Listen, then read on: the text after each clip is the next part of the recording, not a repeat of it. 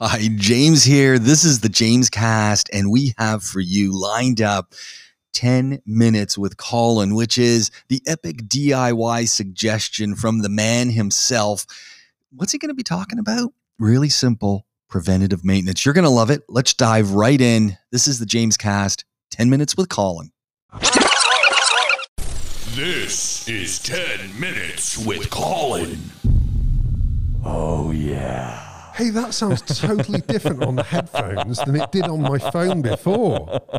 Oh, it's got that extra depth at the end. You know, you're telling me how you'd add that bit on the end. Yeah, I've got that in stereo. Isn't that? I know, and it goes from ear to ear. Yeah.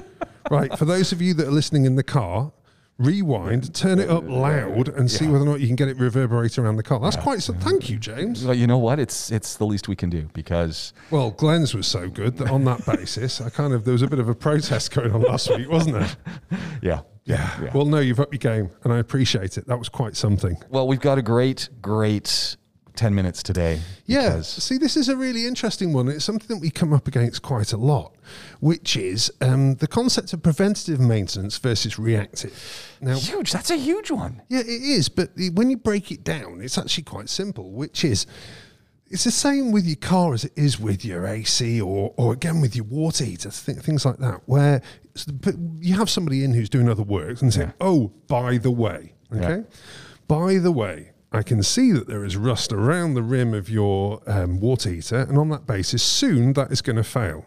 Okay, I can hear that the outdoor fan motor on your AC is squealing really badly, and the kind of shaft is moving a little bit, so it's not dead now, but it will.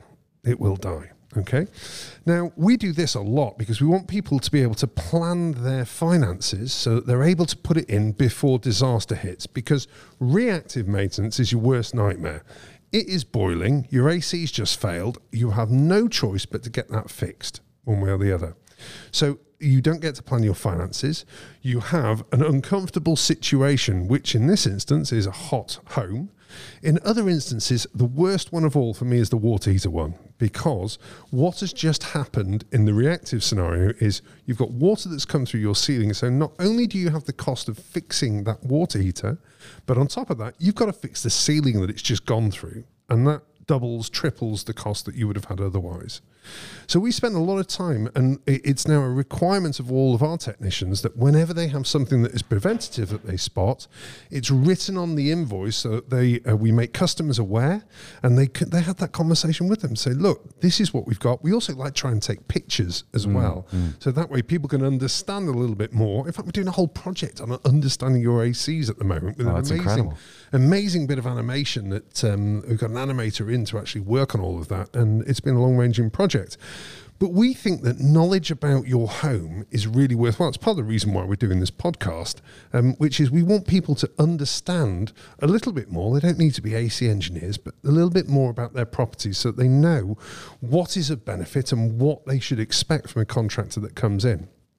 So we basically do this quite a lot. The other ones that are the classics and the really expensive ones, unfortunately, are compressors. Now, with a compressor, if you have got to the failure stage, it has been showing telltales for quite a while, 9 times out of 10. Yeah. Most of the time, it is very, very clear. What it will do, first of all, is it will show high amperes when we are checking, and amperes are basically how much current it's taking to operate. So a little bit like me today, feeling a little bit kind of down and lethargic. So it's taking a little bit more effort than normal to be able to walk up the stairs and all that kind of stuff. So in the AC perspective, it's taking more power than normal to provide the amount of cooling that you would like. So if we, with our clamp meter, basically put that on and we check that as standard. So how much... I always wondered what those clamp meters did, you know, what was being looked at, because I see them get put on and I always go, I wonder what they're really doing. Yeah. So basically they're used for a number of different things. But in this instance, we know for each AC how much power it should be taking if everything was okay. On top of that, our guys actually just listen to the ACs. If you imagine our boys are working all day, every day on this kind of thing, and they know from the sound of it whether or not that compressor's got something that doesn't sound normal or not. So what we can do is say to people, look, I know at the moment you haven't got any indication that there is a problem coming, but we know there is. And the next question is, how long have I got? Well, this is a little bit like that awful big C diagnosis where it could be there's a big range there. It could be It could be months, it could be years, but you need to be aware of where we are.